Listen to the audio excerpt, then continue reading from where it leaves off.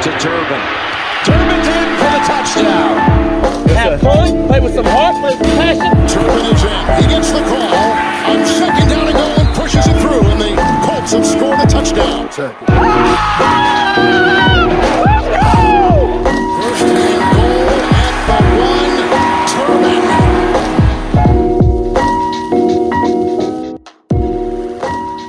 Durbin. Well, let me formally introduce you, ladies and gentlemen.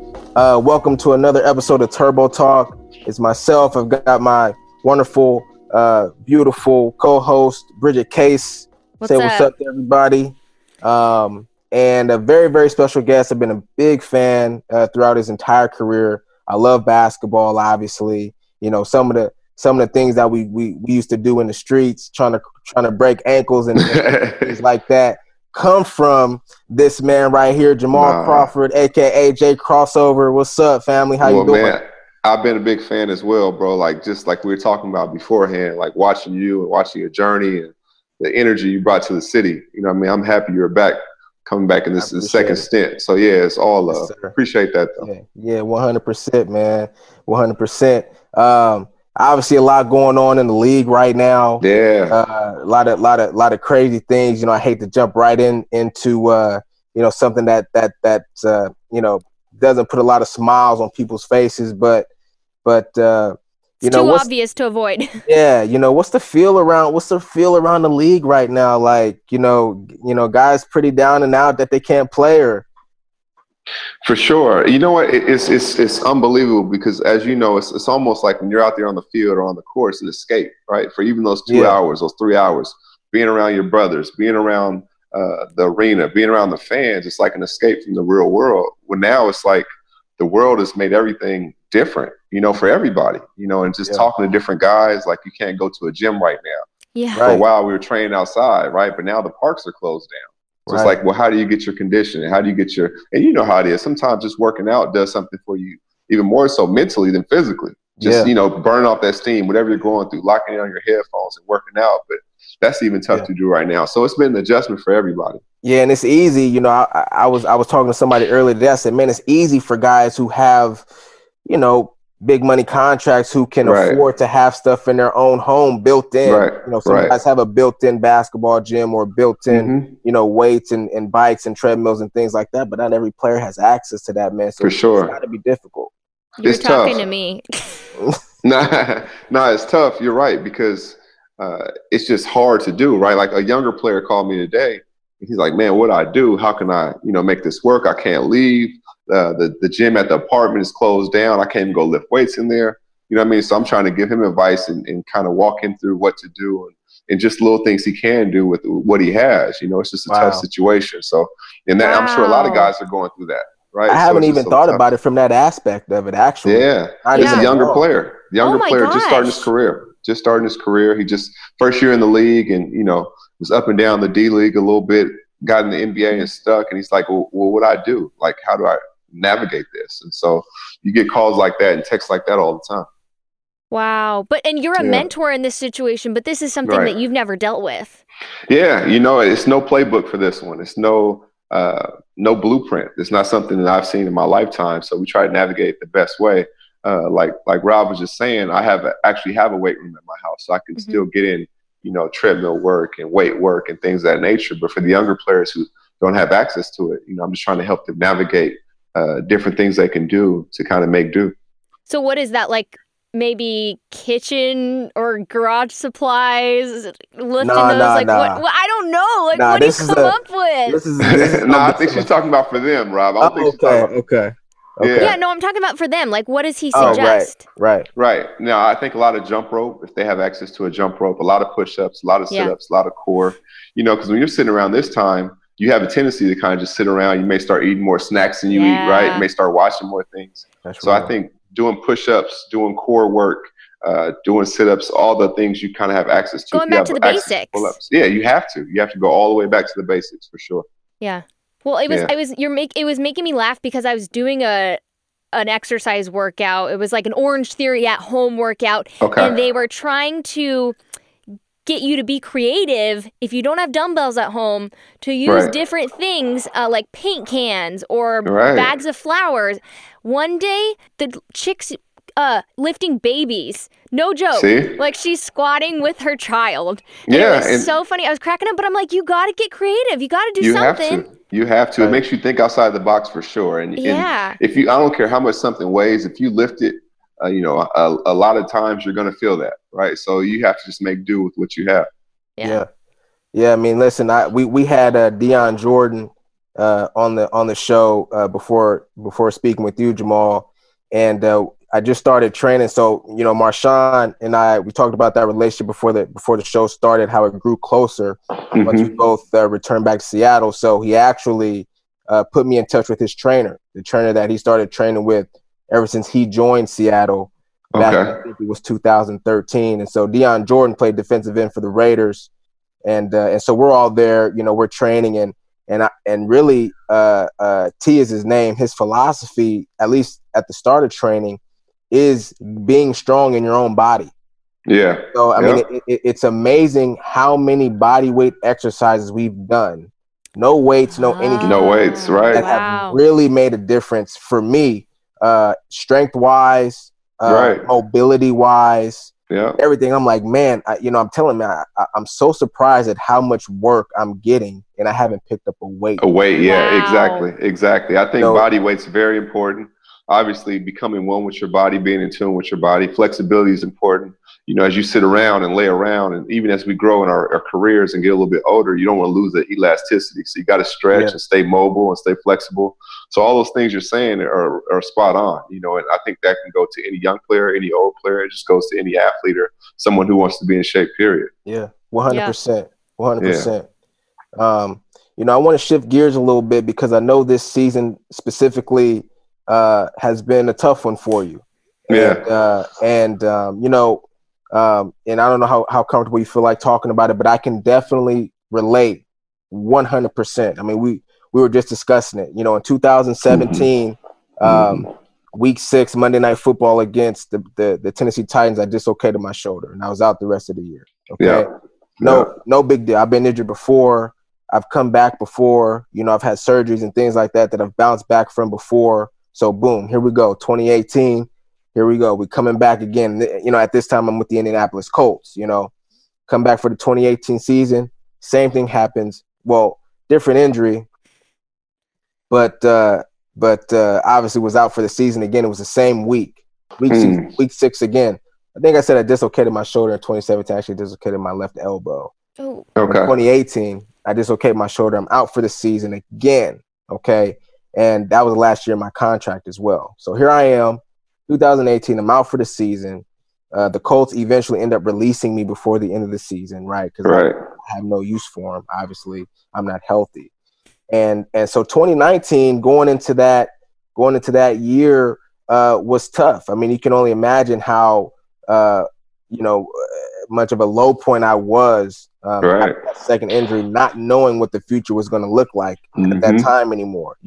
Having so much confidence and like belief in all these things, all these goals that you want to accomplish. All of a sudden, boom, boom, back-to-back injuries. You're running back, and all of a sudden, there's no interest. So the 2019 season starts, and I'm telling you, man, I mean, it was dry for me.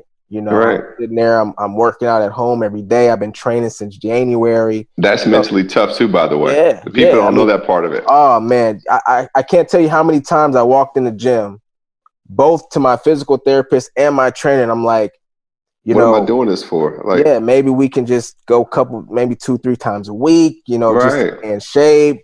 So I don't, obviously get overweight or anything like that. But the likelihood of me getting signed at this point is looking really bleak. But we kept fighting, we kept training. I got signed at literally the last week of the season, week 17. And so, you had already thought that you were going to go to the CFL at that point. Yeah, I mean, listen, I embraced my journey. I accepted, what was going to come for me. I worked out for the CFL team. I got a contract offer and everything like that.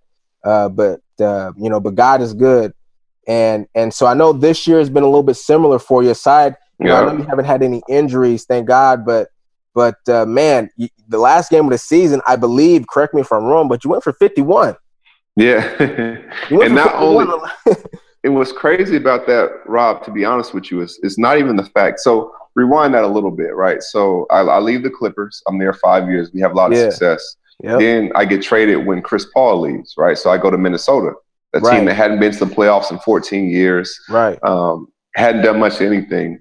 I go there, limited minutes, still average double figures. We make the playoffs. Yep. So I'm like, okay, I wasn't really happy there because I noticed the coach didn't play his bench too much. And obviously I'm a bench player. And he told me I would be playing. So I'm like, all right, I'm not happy. I'll leave. And then it was dry until the day before the season started. I'm like, it doesn't make sense. But I signed the day before the season. So I signed with Phoenix. Mm-hmm. Phoenix, like, hey, we're trying to make the playoffs. We're trying to win. We have vested every position except the guard position. So I'm like, okay, perfect. You'll play this amount of minutes. You'll help. Within 3 weeks, Tyson Chandler's gone. Trevor Ariza's gone. Ryan Anderson's not playing, and it's just me there. And now I'm not playing because we went from trying to make the playoffs to within 3 weeks of the season. Now we're developing for the young guys. Wow. So now it's no real use for me. So now I'm stuck between a rock and a hard place because if I leave, I didn't sign till the day before the season. So if I leave, there's no guarantee I'll get back in. So if I stay here, mentor the young guys, at least I'll be in the loop. The problem with that was now towards the end of the season, people are seeing my numbers, but I'm like, there's games I didn't even play. Like I got my first DNP this year, right? Wow. And so if you go against that, now you're a problem, right? Yeah. So now you just got to bite your lip, really lock into the young guys, helping them because it's not about you no more, right? So look, that's why that last month, I said all that to say this. That's why that last month of the season was so important for me to show I could still play. Yeah. So besides the 51-point game, before that I had 28. Before that I had 27.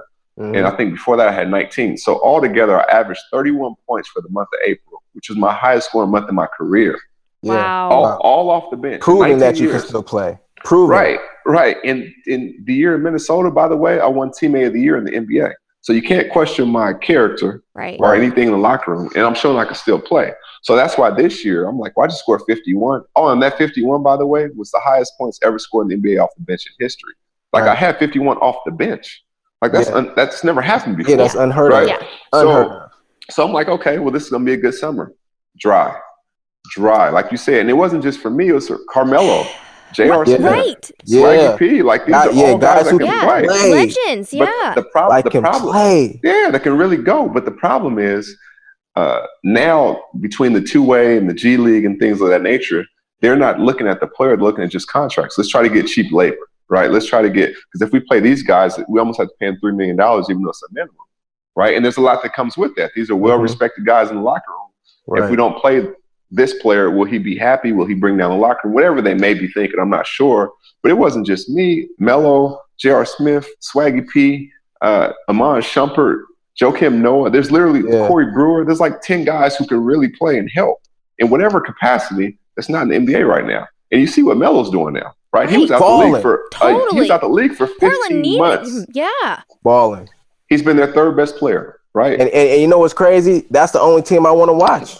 Totally. Period. I mean, not to not disrespecting the other teams, but it's like, man, when Melo came back and he was with the Blazers, like honestly, I'm just trying to watch. I want to see Melo. Yeah, and a lot of teams counted him out, and I think it's obviously because of the other stuff that he came with. Exactly. But still.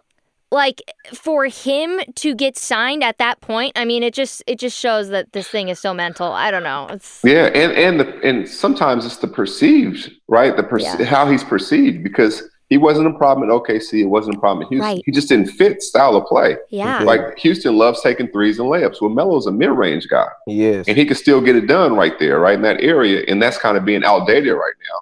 But he shows it's still, and it's funny because in the playoffs, that's all people take are mid-range and layups. Right. It's the best player I've ever seen was Michael Jordan. He was a mid-range player. Kobe Bryant. Right. So it's just amazing. I'm so happy for him because he sat there for 15 months and didn't play. He's patient. Yeah. Very patient. Where do you go mentally? You know, obviously the NBA season is a long season. Where do you go mentally, man? What do you just keep at it or what? Yeah, you definitely keep at it, but you have your moments. I'm not gonna lie to you. You have your moments like you're human. Yeah. What's on the other side of this? You said, you start from 5 workouts, now we'll go to 4, maybe to 3, just to stay in shape, right? Because the lucky thing for me is I have a very supportive family. I have a son who actually plays, and I poured even more into him. You know, it's because he plays and his team's really good and everything. But for me, it's almost an extension. Like, okay, well now you can work out with him. You can show him the ropes, and you can really pour into that. Right. And my thing is, if the last game I ever played in the NBA, I scored 51 points, then I couldn't have a better exit, right? Totally. So I'm in a win-win because I played a long time, number one, had so much fun, still want to play, but if not, if I'm here with my family all the time, like I'm in a win-win. So I can't lose either way. 100%. You know, it almost seems like to me, and you can, again, correct me if I'm wrong, but it almost seems like to me throughout your career, you were never gung-ho about going to the team that was, you know, the favorite to win the title. You know, like, you never, like, that never attracted you. You know, like, you always wanted to go to a team, I guess, that maybe was that was going to make you the happiest. That where you mentioned fun a lot, I think, in one interview. You said, man, I just want to go somewhere where I'm going to have, like, fun and I'm going to enjoy playing basketball. It's not really about going to the team. Right. Opportunity to win the title, even though they could use you. Like, I always thought, man, like, Golden State would be a good fit for you. Yeah, I did too. You know, coming off the bench and other teams as well. You know, where does that mindset come from? I've always been like that. When I was with the Knicks, and I don't know if you guys could see it over here. I have my Knicks jersey back there, so it's one of my favorite places to play. But when I was with the Knicks, I love New York. And we were struggling, right? And everybody's like, man, you're 23, 24, 25, 26. These are like prime years. Yeah. You should leave. I'm like, no, I don't want to leave. Like, I don't want to be the guy when things get tough, I run. Right. I'd rather be the guy that even if we don't get to point Z, you know, the journey of getting to A to, you know, T or W is just as fulfilling because I didn't run. I stayed right here and through the good times and the bad times. And I've always been cut like that. Like, I've never been the one to be like, oh, I'm going over there. And that's just that, just to say I got a ring or a chance at a ring. Like, I'd rather do it with these dudes. Even if we don't do it, we fought for it, and these are who I was with. So I'd rather go that route. I respect that. Yeah. I respect that 100%. Is that one of your favorite organizations that you've played for throughout your career? Yeah, those two. I would say New York and the Clippers. I don't know if you guys can see. I'm going to put my camera on the Clippers jerseys over there. So the only two jerseys I got in my house are New York and L.A., and coincidentally, those the two places I played the longest at. So for sure. Wow. That's special. Wow. So when you see all these guys though right now who are kind of going through what you're going through automatically because of the coronavirus, they're turning to you. Even some of the younger players who, like we were talking about the workouts, but it's not just about the workouts, it's about the mental stuff. So how do you now mentor some of these guys who have never experienced that? Yeah, I think, a good part of it is I've been mentoring them anyway, you know, so that trust is there, right? Like, especially in the community that I'm in right now, Washington, I think us, New York, and California got hit the hardest with coronavirus stuff. Right. So I start thinking, I'm like, you know what, how can I help? And I'm not one, anybody that knows me will tell you I'm not one to publicize what I do for people, organizations, but I thought this was important because we're trying to generate so many funds right now. We really have to lean on each other. So I was like, how can I help in my community? And I called Cliff Averill. I called Zach LaVine. I called D. Gordon. That was with the Mariners. And I said, you know what, whatever we're doing, let's publicize it. And I'll get you guys together and just so people can see it and hopefully encourages people to help. Yeah. If it's $1, if it's $100, whatever they can do. Just like if it encourages people, our fans or people that support us and support the community, let's do it. So I partner with World Vision. I partner with the Boys and Girls Club. I partner with the Food Bank of America. And all together, I donated, I think, $100 and something thousand. And then Cliff did $50,000. And Zach did what he did. And Dee did what he did. It's just like the sports community kind of rallying together because if you play sports or not, I think we're all human. You know, we have to have that compassion for the person next to us. And I thought it was really important for us to kind of lean on each other to kind of get the word out. 100%, man. And listen, you guys are idols, and it's like, man, when you see your idol doing something like that, it inspires you to want to do something like that as well. You know, whether you're in sports or whatever profession that you're in. So but it also reminds people that this is real and to also take this seriously, because I think for a little while, especially before the NCAA had canceled the tournament altogether, people were still not taking this 100% seriously. Right? Like we still want to see these guys play. And now that you guys are setting this example, we know it's real. Everyone needs to stay inside. Doesn't matter how elite of an athlete you are. you got to stay inside. And I think for like younger people, right? Because most of the cases you see are older people, and the younger people don't get affected as much by it personally, but they don't know that they're hurting other people, right? One person can or you could be asymptomatic. Yes, exactly. And one person can affect, 400 people. It could just keep going. And I think, I'm seeing stuff online where people are still getting together and like, we need to chill to save somebody else's lives. It could be your grandma. It could be your friend's grandma. It could be somebody you don't know's grandma. We just have to value life and respect that. And I think it's a disrespect if we don't do that when we have people on the front line, the nurses, the doctors fighting for us every single day. And we have to repay them with that. Yeah, that's so true. Some things are just bigger than sports. For sure. 100%. Absolutely. I want to get your opinion on this because, I was getting some, physical therapy earlier and here at my house and talking about the NBA. What should the NBA do? And, I was thinking like, listen, man, honestly, it's like if it's one of those things where, our hands are tied and, the health obviously should take precedence over anything else.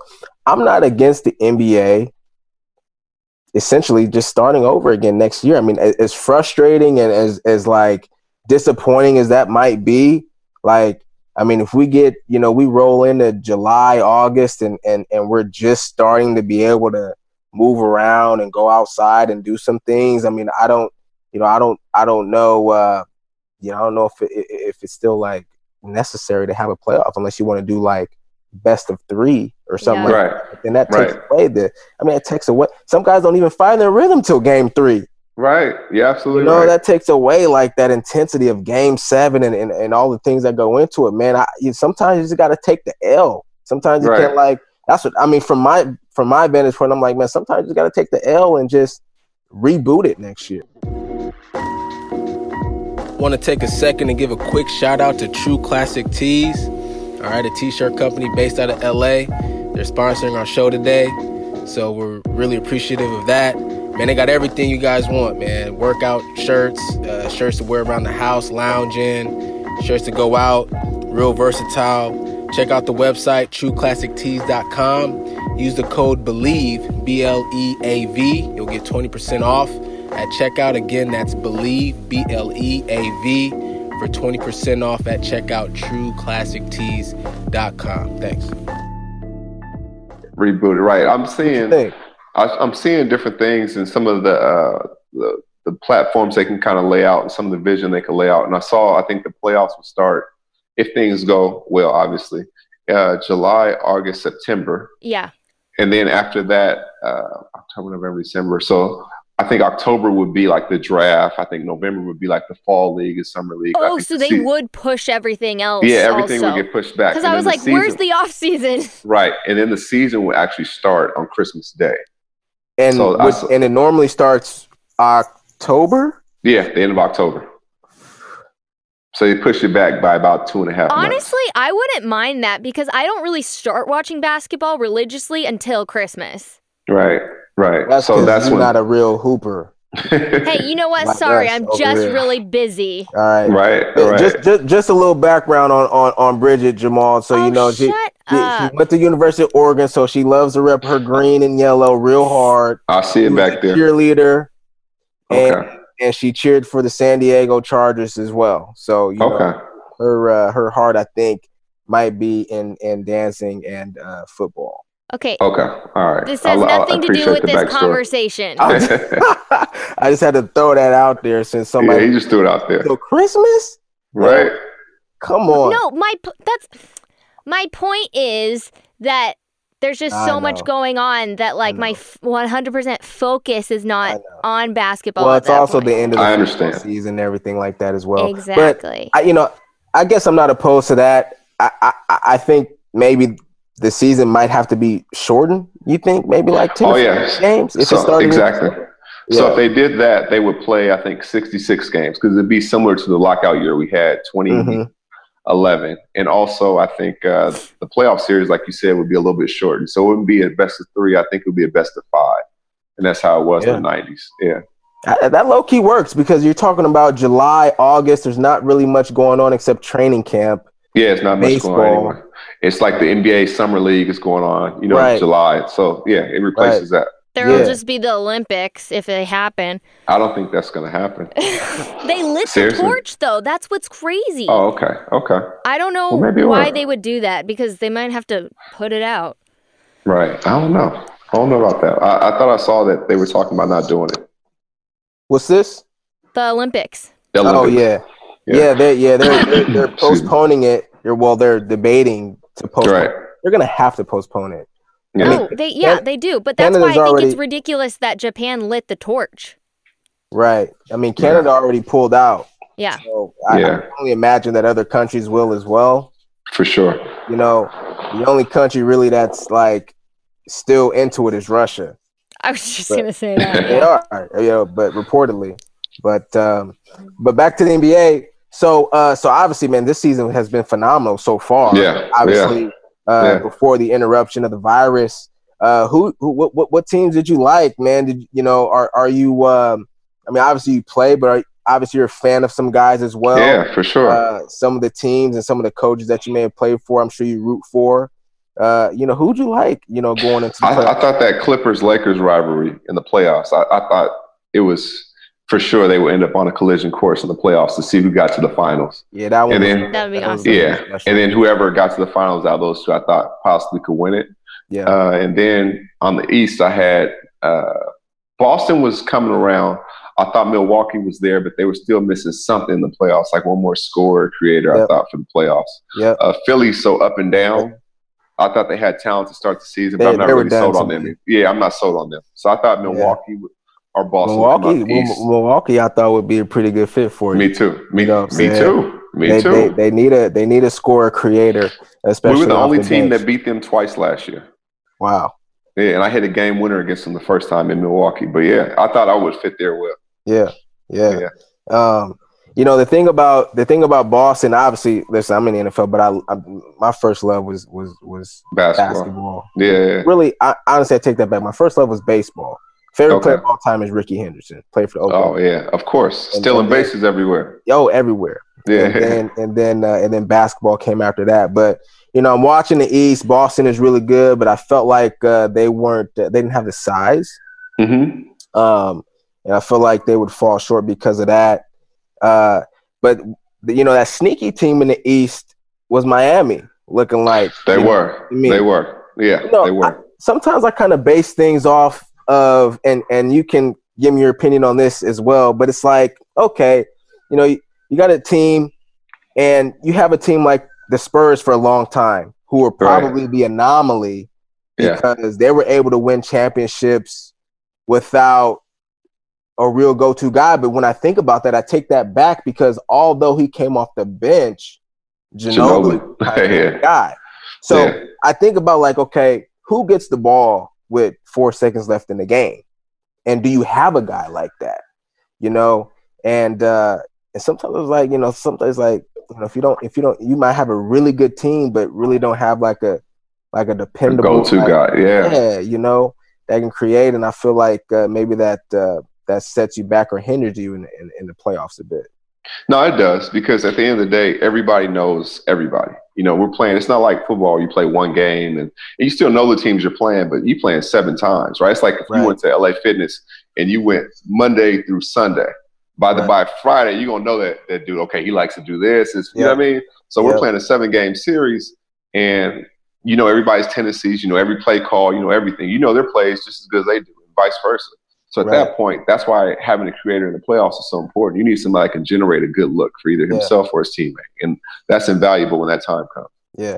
And that's why for me, like in the East, it was like, man, I think Miami, because it's like Jimmy Butler is a player that I felt like, shit, man. I mean, like in a clutch moment, like you can throw him the ball. I don't know if I feel that same shots. Yeah, I'm like, I don't know if I feel that way about, like, it's great, an MVP player like Giannis is like. That's why I think they're missing that. Yeah, it's like, I don't know who you give the ball to in Boston. In Boston, you got a couple options, because they got Tatum, you got Kemba Walker, you got some ballers for sure. Right, so it's a it's a little bit of a toss up there, but that's interesting. I agree with you with LA. I mean, that was going to be one hell of a series to watch. Oh man, it still might. I think they'll get it going in that in probably July for sure. July or August, they'll meet up. Well, I want to get into you. The basis of my show really is about the guest. Mm-hmm. It's an opportunity for our listeners to really get to know who our guest is as much as we can, top to bottom. Okay. So I want to take it back a little bit. What inspired you to play basketball? When did you start? And did you always want to be in the NBA? Were there other passions that you had? Right. All that. So for me, I wasn't going to tell her this right now, but my dad played at the University of Oregon. Oh, okay. Really? Yeah. Wow. He did. I heard a different voice. Yeah. He juiced now. Well, no, it's just I love Mac Court is so. I'm assuming that was at Mac Court, like the old court. Hey, it was. Say hi. This is my daughter, London. What's up? Hey, nice to meet you. Did you lose some teeth? Did you lose some teeth? Yeah. You did. Did the tooth fairy come? The tooth fairy take care of you? Yeah. What'd you get? What'd you get? How much money? Hold on. Tell her that's none of her business, first of all. She said $20. I want to know. Oh, my gosh. $20? What kind of tooth fairy came to your house? Tooth fairy? What kind of tooth fairy came to your house? Oh, no. She said she doesn't know. Wow. Yeah. Let me finish up, okay? You go, yeah, girl. so my dad played at the University of Oregon. He actually played with Kevin Love's dad there. Yeah, and so I've always had, Stan Love. So I've always had a basketball ever since I was 2 years old. And I played other sports when I was 8, 9 years old. I started basketball, football, baseball at the same time. But for me, basketball was just so natural. And that's what I stuck with. And I just had a different feeling when I was on the court. So I knew I always dreamed about this. I always wanted this. You weren't forced to do it. No, not at all. He didn't even push me that direction. He would actually get mad at me because I was outside playing so much. I definitely always had a basketball with me wherever I went. And I went to sleep anywhere. Come here, JJ. Come say hello. This is my son, JJ. Sorry. We're getting everybody right now. I love it. Oh yeah, we're getting all the crosswords. Hey. Jay. So she's on here, and then Rob's on there. I forget he can't hear us. No, he can't hear nice you. Nice to meet you, man. Sorry, but yeah. So whatever. So he said hi. So actually, he just walked out, but he's actually I think he's 20-something in the country right now. They're ranking 4th graders, so he's really good in basketball. Oh my gosh, ranking 4th graders now? Yeah. His team is 25th in the country. Okay. So, but no. So my dad never forced me to do it. He always just said go for it. He'll shoot with me and teach me the ropes if I was serious about it. But I always felt like I was just drawn to it. I could tell you about every player on every team. I could tell you where they went to school. I could tell you what college they went to, what shoe size they wore, their favorite things to do off the court. I had basketball cards. I could tell you everything about every player. I just studied it and I studied it and I studied. And to this day, I still do the same thing. I just love the game. And I feel like I owe everything the game. Because of that, people are seeing me in a different light. They're seeing other layers of me, from the community stuff to, whatever else came from. You wouldn't care if I didn't play basketball to start it all off. So, right. Yeah. Totally. That's real passion, man. Yeah, absolutely. Absolutely. The passion for it is just, I think that's what drove me to play so long, to be honest with you. I was the first player in NBA history to play all 82 games in their 17th season. Wow. So I love the game. I play every day in the summer. I never got out of shape. And everybody asks me, how are you still moving like that? How are you still? I'm like, well, I never got out of shape. You know how it is. If you take time off, it's always hard to get back into it, right? Yeah. But if you just keep the body going, even if it's not the same intensity, you just keep it going. So it's used to going, keep moving. There's 2 players I've heard that quote from. One that told me personally and one that I heard from afar. But Jerry Rice was the first person. Yeah. And when I was teammates with Frank Gore, I was just going to say, Jerry Rice told you that personally? No. Frank Gore told me personally. But not only did he tell me personally, I'm talking about last game of the season, 2016. We just finished the last game of the season, okay? And everybody else is at their lockers, packing up their boxes, doing their little exit meetings. You walk by the weight room. Guess who in the weight room? Squad. Frank. Yeah. Frank Gore. Yeah. Frank Gore. It's like, man, how can you play so long? It's like, you don't get out of shape. That's it. For me, the way I look at it is, it's like if you took a job, let's say in New York, right, and you left your house where you're from for 9 months, And in those 9 months, nobody's starting the car, nobody's turning the lights. Then when you come home after those 9 months and try to do those things, the lights may pop, the car won't start, it won't run as smoothly. So for me, I'm like, I just keep the body going. Even if it's not the same intensity, keep moving. And your body's not in the shock. And, you know, I've only had one serious injury, so it's worked out for me. And that's really good advice, especially for right now, for what everybody's dealing with, any athlete. Absolutely. 100%. Because honestly, like, people will advise you. I know when I was young in my career, I was advised, like, take rest, take the break. Yeah.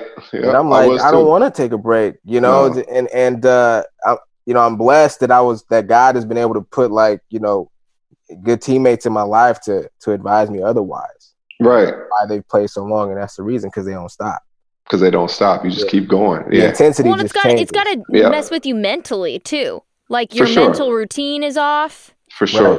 Right. Absolutely. It's like I said, when you're working out, it does something for you physically, obviously, but it does something for you mentally as well. Yeah. Yeah, because I was talking to Rob today, like, was it today?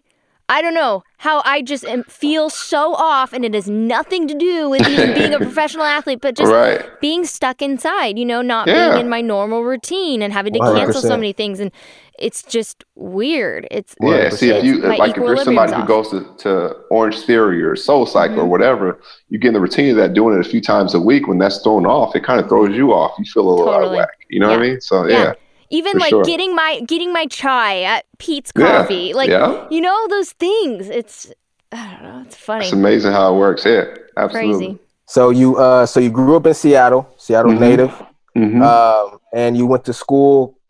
You went to college. University of Michigan. You went to Michigan. I went to school with Tom Brady. How was that? How was you that? You were there at the same time? Yeah, same time. So I was a freshman. He was a junior. And basketball and football has a training table together, which is dinner, basically. We ate dinner together every single night. So we'd always mix and mingle. We'd go to their games. They'd come to our games. He was always quiet. He would have his hat on and, you know, be cool, laugh at jokes. He was real cool. And Dave Terrell was there, and Larry Foote, and Anthony Thomas, so many great players over there. Charles Woodson had just left, I think, the year before I got there. But he came back to a game, too. Yeah, he came back to a game and watched basketball. So, it was just cool. The Fab Five. I loved the Fab Five growing up. Watching Jalen Rose and Chris, watching those guys. And then I knew whenever I finished playing, when I was that age, I'm like, okay, well, Michigan has more alumni that help with jobs than any place in the world. So I'll be able to get a nice job if I don't make it pro, right? Wow, that's really smart. Yeah, and then the opportunity to play right away. So I'm like, you know, it just made sense on every level. Wow. Yeah. Did you ever want to play for the hometown team going into the NBA? For sure. Sonics still around, right, at that time? Yeah, absolutely. Yeah. And Gary Payton was like a big brother to me. He started coming to my high school games when I was a senior. Because he grew up in Seattle as well, right? Well, he grew up in Oakland, actually. But that's right. Gary's it's like he's from Seattle. He's the most famous Sonic player to me, anyway. Yeah, so he would come to our games and really took me under his wing, and we talked about it. But I got drafted before they actually selected. Okay, and you got drafted where? I was number 8. I was the first guard taken them. Oh, I got drafted to Cleveland, but it was a trade that was already worked out, so I was going to the Bulls. And I played there my first 4 years, Okay, and so how was that? I mean, that had to be a crazy experience. Here you are into the draft. Yep. Probably a little bit nervous, you know, not sure what's going to happen. And then you get selected by Cleveland, and then you get traded. I mean, you get traded before you get even like get a ball in your hands. It's crazy how it is when you're at the actual draft, when you're sitting there, the cameras come around when you're about to be drafted. So when they said the Cavs and the cameras came around, I'm thinking to myself, like, oh, they must have made a mistake. I hadn't talked to Cleveland. I hadn't worked out for Cleveland, like nothing. So they picked me. I'm like, okay, well, at that point, I'm just happy to be in the NBA as a lottery pick, right? So I'm doing a press conference. They said, hey, Jamal, you just got traded. During the press conference, and there's footage of it somewhere. During the press conference, you got traded to the Bulls. I'm like, oh, man, because it made sense to me because I was here in Chicago 3 days. The workout was perfect. Yeah. And that's how it went. Yeah. That's so funny. That's cool. Yeah. So that had to be a crazy experience. That was a crazy experience. Did you go to the draft, or were you like kind of chilling with the family at home? No, I went because I got invited. In the NBA, if they know you're going to be a top 15 pick, they like a consensus top 15, they invite you. And so I got invited and I went. But I was so happy because the Bulls are my favorite team because Jordan's my favorite player. So I knew everything about the Bulls already, you know, and it was just perfect. Yeah. I used to go to I went to this elementary school, Hersha Elementary, And you know, on the playground, there's obviously basketball courts, and there's one set of courts in particular where we used to call them the big courts, right? Because older kids would play on the big courts, right? But there was one set of courts in particular where one side was a little bit smaller, and the other side was a little bit bigger. And so I used to go to the park by myself, and I used to pretend that I was the Bulls versus the Jazz, and I was all 5 players on the Bulls. And I'd be sprinting down the court, and I'd be pass it to yourself. All 5 players on the Jazz, Ostertag, and all those guys. But I always made sure the Bulls went to the smaller court because I could dunk. Absolutely. See, that's when you was Jordan. That's when I was Jordan. Hit my little fadeaway jumper. Was he there when you were drafted? No. So crazy story. Like I said, my dad used to play, and when I was going through the draft process, I just talked about this on Twitter, but I was going through the draft process, and my dad was like, Michael Jordan likes your game. I'm like, Dad, this is before social media. I'm like, there's no way you know Michael Jordan to know that he likes my game. Right. Fast forward, I get drafted to the Bulls. My rookie year, Tim Grover, Jordan's trainer, calls me. He's like, hey, MJ said you could meet him at 6 a.m. I get down there, 7 o'clock. It's just us 3 in the weight room, myself, Jordan, and his trainer. We're just talking, and he's doing defensive slides. This is when he was 40 years old. He was about to come back to the Wizards. Wow. And he was like, yeah, I've been liking your game. And I'm thinking to myself, I'm like, man, my dad was right. So come to find out, the way my dad knew was because Ahmad Rashad and Michael Jordan are like best friends. Right. My dad went to school at Oregon with Ahmad Rashad. So Ahmad Rashad had told my dad that Jordan loved my game. And that's how it all came full circle. Man, I know I had to make you good coming in as a rookie. What? Yeah, Jordan? yeah. Oh, man. Crazy, that right? Is unbelievable. Yeah, I thought my dad was out of his mind at first, but he was right. Yeah, he was right. So did you enjoy those first 4 years in Chicago? Was that a good experience? Go ahead. I'm sorry. Besides accomplishing a dream, like me and Jordan really hit it off. Like there's a commercial with him, the young Jordan playing the old Jordan. He picked me. Think about this. Me and Michael Jordan got so tight. He picked me to play the young him in the commercial. I went to his house, worked out with him, everything. Yeah. Oh, that's dope, man. Yeah. I got it. I don't think I've ever said this part on any podcast. I have his first shoes that he ever wore against the Bulls and his last pair. He signed and autographed both of them for me. That's amazing. Yeah. Wow. Yeah. What? Oh my God. Look at you. You getting fresh news here, man. Yeah, man. That's big time. Fresh news. That's huge. That is so honestly, special. Listen, I honestly can say, I idolized everything I did as a kid. I was trying to be like Jordan. Oh, he was even to this day. Like when I shoot a basketball, it doesn't matter. I can be shooting a 3-point shot, and I fade away. I always kick my leg. And I got that from MJ. He's out of this world good. When somebody is great in a different sport, right? Whether it be Tom Brady or anybody. Serena Williams. Right. Yeah. They're the Michael Jordan of whatever sport it is, right? Like he's right. Yeah. He's the GOAT of GOATs, right? Absolutely. And he's one of those guys right now who you can think about when he had to go against a lot of criticism for coming back really late and old. And you know what I mean? Like, right. There's so many factors that people forget about that he fought against, even though he was the GOAT. Right. 100%. Absolutely. And people forget that, like, the criticism early was like, okay, he's good, but he doesn't make his teammates better. Scoring champion can't win a championship, and all those different things. He just used all those things as fuel. Yeah. And being with him every day for, a couple summers, I was able to see inside his mindset, see his work ethic, and see, the things he used as fuel and how he just did everything.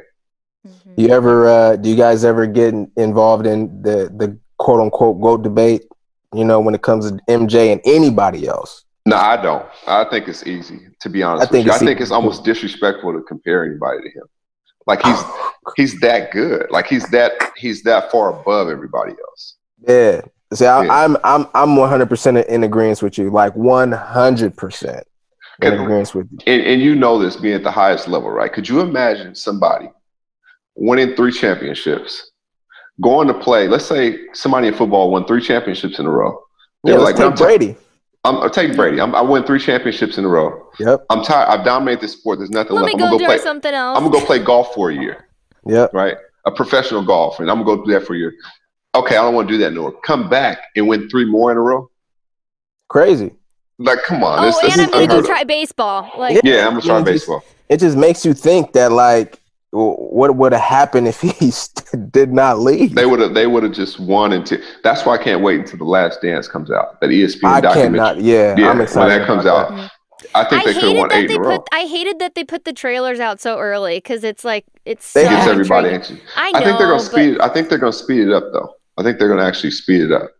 So I think it'll come out. Probably because nobody has anything to watch. Yeah, nobody. Yeah. I'm just excited at the fact that there's footage behind the scenes of Jordan. Like that. Yeah. I mean, like that. That's what I'm excited about. Like, yeah, because you never get a chance to peek behind that curtain, right? Nothing. Right. I mean, we've gotten to see everybody else. Mm-hmm. You know, because everything's so documented, right? Right. It's a different age. It's a different age. But that era right there, you ain't get to see nothing. You hear stories. Nothing. Yeah, you hear stories and folk tale, but you don't see it. And to see him in his last year in Chicago, it's gonna be epic. Okay, I've never been much of a gambler, but for all you gamblers out there, with no sports going on, you feeling like there's nothing to bet on, I've got news for you. You can go to betonline.ag, bet on things like mixed martial arts, American Idol, etc., the election. You can use my promo code, MyPod100. Again, that's MyPod100, betonline.ag. Oh my gosh, you know what I was thinking about was that, because like as a kid, I know it's so silly, but my favorite movie was Space Jam as a kid. And you know how when they all get infected, like with the virus or whatever thing, it's like exactly what's going on right now. No, I seen somebody make a meme of that. They were like, this is when this first started, like this is Space Jam. Like this is exactly how, that's what I've seen people do that. But obviously now there's a level of seriousness to it. Yeah, but no, it was out there for sure. Yeah. Seriously, like we could have never imagined. Sorry to bring it on that note. I just had to bring it up. No. But I saw that too. I'm like, this is how it started. Like the game stopped and everything. Yeah. Totally. Yeah, totally. Yeah, I think in a way movies send subliminal messages. You don't have to be completely. Almost like, did you guys have sideways. Did you guys hear about this or know this before? Yeah, like right. It's crazy. Right. No, we did an episode with Donovan Carter from Ball. All right. Mm-hmm. And Donovan, he was telling us, you know, like when they make the show, okay, they actually make the show before the season. And for whatever reason, all right, before the actual NFL season. And for whatever reason, like, for example, the Chiefs, they won the title. They won the title in the show Ballers before this. And I'm just like, hold on, man, bruh. It's crazy. It's crazy. They film it way before. I'm on the show like, bruh. Yeah. And they predicted, they said the Raiders were moving to Vegas. And that was way before they actually made it official. Or even proposed going there. See? Yeah, that stuff is crazy. That was weird. That one was weird. Crazy. So when you first came in the league, you were with the Bulls. Is there like who was your OG? Like, is there a guy that oh yeah.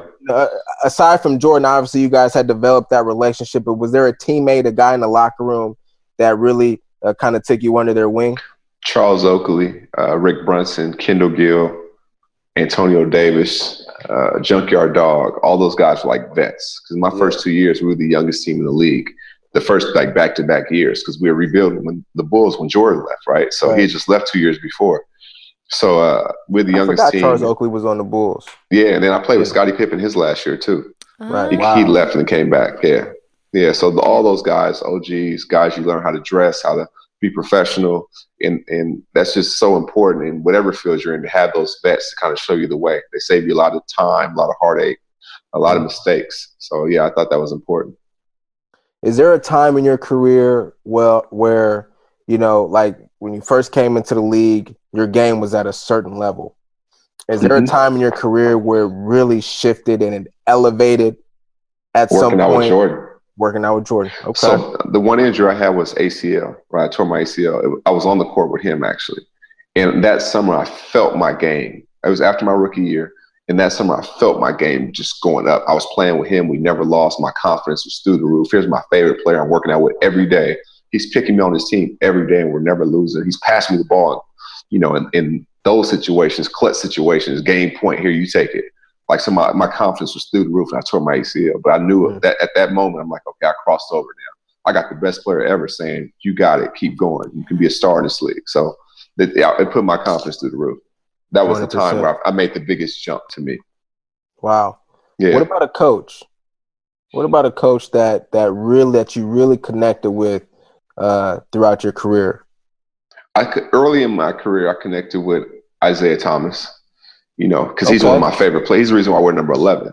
And he brought me to New York. He brought me to New York in a GM position. Wow. But then he became coach a year or two into it. In my tenure there. That's got to be a little bit enticing with for sure. Him being like, like a favorite player of yours, but Jordan on the other side. Yeah, absolutely. A little bit of a clash there. No, it is, but I stole from everybody. And they understood that. Like, I respect greatness. And for me, Jordan was my all-time favorite, but Magic's my second favorite. Isaiah's my third. You know what I mean? And then it goes down the line from Iverson to Kobe to Peyton to T-Mac to Grant to Penny to Garnett. Like, and by the way, all 10 of those guys, I have their jersey in my house. Like, all autographed. My 10 favorite players autographed. That's beautiful. Yeah. That's beautiful. What was it about those 10? I mean, what did they have in common that like drove you, inspired you?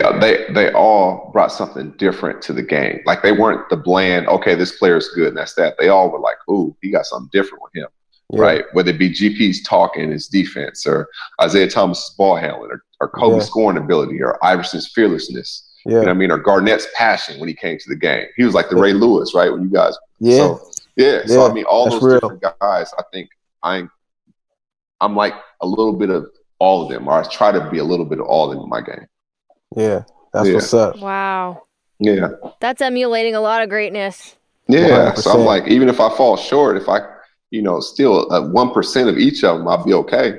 Totally. Right? Yeah.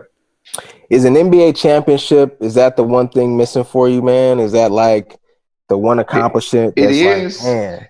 It is, but I look at it a little differently now, especially as you get closer to the end. You want that, but when you see when you get your peers respect, honestly, bro, like when you get your people like you or people like, I don't know, Steph Curry on my birthday, he just tweeted me, he's like, I'm going to do the dough behind the back before I call it a night. Like when you get your peers respect, right? Yeah. And then there's a kid out there where I bump into kids all the time, being in gyms all the time. They're like, man, you're my favorite player. To me, that means everything because there's a million players that could be their favorite. So that inspiration to me is like the top of anything for me. You're an incredible example because you listen, like growing up as a kid and even at the professional level, you'll run into guys, athletes. We all can have somewhat of an ego to us. Absolutely. We want to be starters. Right. I struggled being a backup running back earlier in my career. It was really hard because not that the fact that I never had to deal with it, but I was always able to reach the starting position at some point. Right. At some point. Right. And that opportunity has for whatever reason just not came about yet throughout my career. To me, you've really set a benchmark for other guys like Lou Will. Ginobili's another example of someone who did it. It's like, man, just because you coming off the bench doesn't mean you can't be great. Right. And to be honest with you, thank you for that, by the way. But to be honest with you, I got to a point in my career, I was tired of being known as a good player on bad teams. So I'm like, you know what? I got traded. And I'm like, I don't have to start. I don't have no ego because when I'm on the court, I'm confident. There's nobody more confident. Right. And you can tell by the way I play with the shots I take. But I was so confident that, you know what? You guys got it. I'm just going to trick my brain to believe that Superman's coming to save the day when I come in. All right, you guys play. I'm Superman. Here I come. You know what I mean? I'll save the day now. Now the show starts or whatever. Whatever it was to trick my brain because I want to win so bad. Right. And I'm like, I can get outside myself to do what's best for the team. Right. As far as like, if you guys think this is the way, even if I don't agree, I'm going to buy into it 100% because this is the vision you have. And so who am I to say no? I want to win. If you think this is the way, I'm going with you. I'm on your team. Right. So, and the other thing too is you also set an example for like, hey, just because you're in that role doesn't mean you can't star in that role. Exactly. Doesn't mean you can't star in that role. Doesn't mean you won't be in the game to finish when it counts, right? People you know what I'm saying? People don't know that. My 5 years in LA, I was top 5 in fourth quarter scoring. Yep. With 2 superstars with Blake and Chris, I was still top 5 because I was out there enough. Yeah. You know what I mean? I mean, and still out there when it mattered. Right. Lou Williams is the same way. I mean, same he's position. in there in the fourth quarter. Right. In the fourth, he's out there. Yeah. So and he's made his mark. Yeah, for sure. Right. So you definitely put a different view, on those roles, man. That's Thank amazing. you. Yeah, being a starter on the road, that's a huge thing. Also, I saw a quote from Allen Iverson when he did an interview with the Players Tribune, I think about a year ago. Mm-hmm. He said there are a lot of different ways to be great. This really stuck to me. He says there's a lot of different ways to be great. You just have to find your way. Right. And I'm like, wow. That's deep, right? Yeah. I mean, I when I came into the league, I felt like to be great, this is the way you had to do it. Right. It was like, boom. And then you get to learn other personalities and different people. And it's like, man, and then they're great as well. And it's just like, wow, like there's so many different methods. There's a lot of similarities, but so many different methods to be able to. So many different ways to get greatness. there. Yeah. You just have to find whatever works, for Jamal Crawford, whatever works for Turpin, whatever works for Bridget, That's amazing. That's amazing. Yeah, that's real too. Mm-hmm. I see a few books in your background, man. You a big book reader? I love to read, actually. I love to be curious about things I don't know, things I can learn more about. You can see him. I wish he was president right now. That's a whole nother story. But yeah, like I love to read. I love to. I always have. Like I've always read a lot. Always try to educate myself on different things. Always try to learn more about the world. So yeah, absolutely.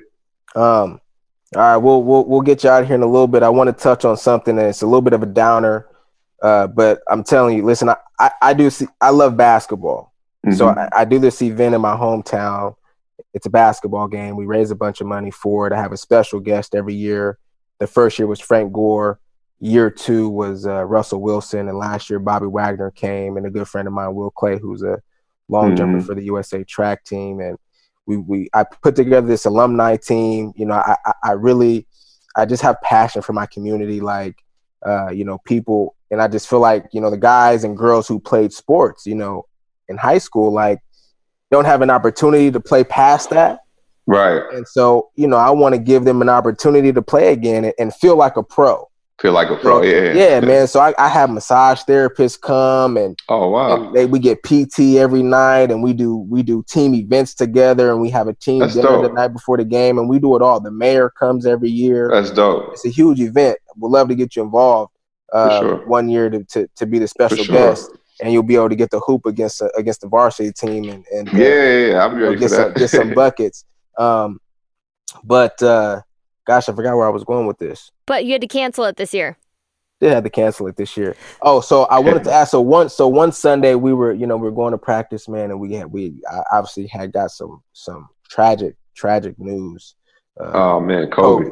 And it was like, man, it was myself, my cousin who I grew up with actually taught me how to play basketball. We're on the way to practice. He's helped out with the event every year. And this year I allowed him to be on the team because it was one of those things where it's like, man, like this is the guy who taught me how to play basketball. He's only a year older than me. We literally took baths together, but we've never, ever been on a basketball team, like in a real game with referees and all together ever in our life. I mean, obviously in the street, 2-on-2, right, and stuff like that. We used to run the court, but to play like an official game with like somebody in your family that you're really this close with is going to be a tremendous blessing when we're able to do it. But man, that Sunday was really tragic for us because obviously, like after Michael, for me, it was Kobe. 100%. Me too. And 1,000. And we had such a great respect for each other. So Body Armor actually sponsors my pro-am, and he's obviously part owner of Body Armor. Yeah. He came to my pro-am in Seattle, competing against them for all those years, and it never felt real. To be honest with you, I look at the world differently since that happened. Yeah, like because he was taking helicopters like we do driving. Like he would take them every day. Like it wasn't nothing, out the ordinary. So for that to happen with his daughter, who loved him and adored him so much, and just the other passengers and their families and children on that helicopter, and just it just broke my heart. I cried. I walked in and cried. I was at my son's AAU game actually, and I walked in the gym bawling, bawling, because I got word before it actually hit, and I just couldn't believe it. Yeah. I mean, we were crying too. I had to wait till I was by myself. I understand. But it was just it still doesn't feel real. It still when they doesn't. start putting like 78, born in 1978, died in 2020, like it doesn't feel real. Yeah. We, at the event, we were going to honor Kobe. All the whole varsity, because we play against the varsity seniors, boys and girls, and so they were going to wear number 8. And the alumni team was going to wear 24, and all the girls are going to wear 2. 2, right? And it was devastating. And I know it had to hit home for you being in the NBA, playing with against Kobe. I don't know if you guys were ever teammates. No, I know you never went to the Lakers. I'm gonna show you this right here, and nobody's seen that. You see those are shoes he signed for me the last time we ever played against each other. Oh wow! Yeah, wow. So it's just crazy. Like we were actually. After this is over, I'm gonna send you some pictures of me and him. Like we were really, really, really close and had a real respect for each other. So amazing. Yeah, man. So, but man, listen, I really appreciate you. No doubt, bro. I mean, this is for me. Yeah, I was telling Bridget before the show. I was like, look, don't like make fun of me or nothing like that. She's like, you damn boy. I'm like, no. It's respect, bro. I feel the same way. 100%. 100%. I was excited when you came back, bro. Yeah, for real. Thank you. Playing like 2K and all that. Yeah, and everything and all that kind of stuff, man. It's definitely like I have a ton of respect for you. The stuff appreciate it, bro. Community. Before I let you go, I wanted to ask you that, was that always something that you wanted to do? Is that always a goal for you? Was like, man, I want to get back to my community? What's crazy is I was always doing it. So I was always doing it even when I didn't have money. People don't know that. I would have $20, see somebody that's not doing well outside and buy a slice of pizza and give them the change. Like, here, you got it. And I didn't know where my next 20 was coming from, but that was just always me. So my sister said, when you become famous or you come into, money or whatever, you become a bigger version of what you already were. So if you were somebody who was a giver, now you have more access to give more. If you were somebody who didn't treat people well and you get that kind of money, you're going to treat them even worse now because you have more money to stunt on, to flex on. You know what I mean? Yeah. So for me, I just was like, I know what I'm going to do. I already knew this. I was doing it when I didn't have much. So it was just second nature. And that's why I'm still uncomfortable even talking about some of the things I do, because it's just I've always done it. I'm not doing it for attention, right? I'm just doing it because it's the right thing to do. Were you always able to stay away from sometimes you come into some money or you become a professional, you get involved with the wrong crowd or the wrong group of people. Were you always able to stay away from that? And if so, how? Yeah, I was. Especially once I got locked in, that I wanted to do this, right? I'm like, okay, I want to make it, and this is what I'm going to do. I stayed focused on that, and the main thing was always the main thing. I never got sidetracked. I didn't care who was doing what. I knew what my future held, and I was going to stay true to that, and I never changed that. And I think that's why God allowed me to play for so long and continues to bless me and reward me, because he knew my heart. Probably the best way I could say it. That's awesome, man. That's awesome. Is there anything else you want to say? Anything you want to give a shout out or? Man, shout out to you. Shout out to Bridget. Shout out to all your listeners. I mean, you guys listen to the right people. They're giving that good information, the stuff you guys really need to hear. But we gotta have to do a part 2 of this for sure. Okay, 100%. For sure. 100%. This time, usually we're a mobile unit. I like my show to be a mobile unit because it's I want to do the show that best fits the guest, if that makes sense. Right. No, it does. You being an NBA player, I would love to do it in your office or in an arena. No, for sure. No, we could do it. That'd be part 2 for sure. Yeah, that'll be a dope setting. Yeah, so, for sure. But yeah, man, really appreciate you coming on, taking some time out of your day get on Turbo Talk. Holla at me and Bridget. Can't wait to have you on again, man. Appreciate it. Thank you so much. No problem. Thank you guys. Be safe out there. Yeah, you too, man. God bless, bro. I'll be talking to you soon. All right. Thank you guys. Peace. Peace.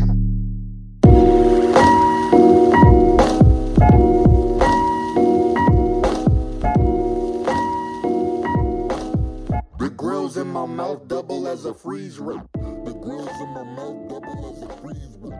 The grills in my mouth double as a freeze ray. The grills in my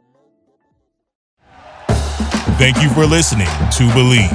You can show support to your host by subscribing to the show and giving us a 5-star rating on your preferred platform. Check us out at Believe.com and search for BLEAV on YouTube.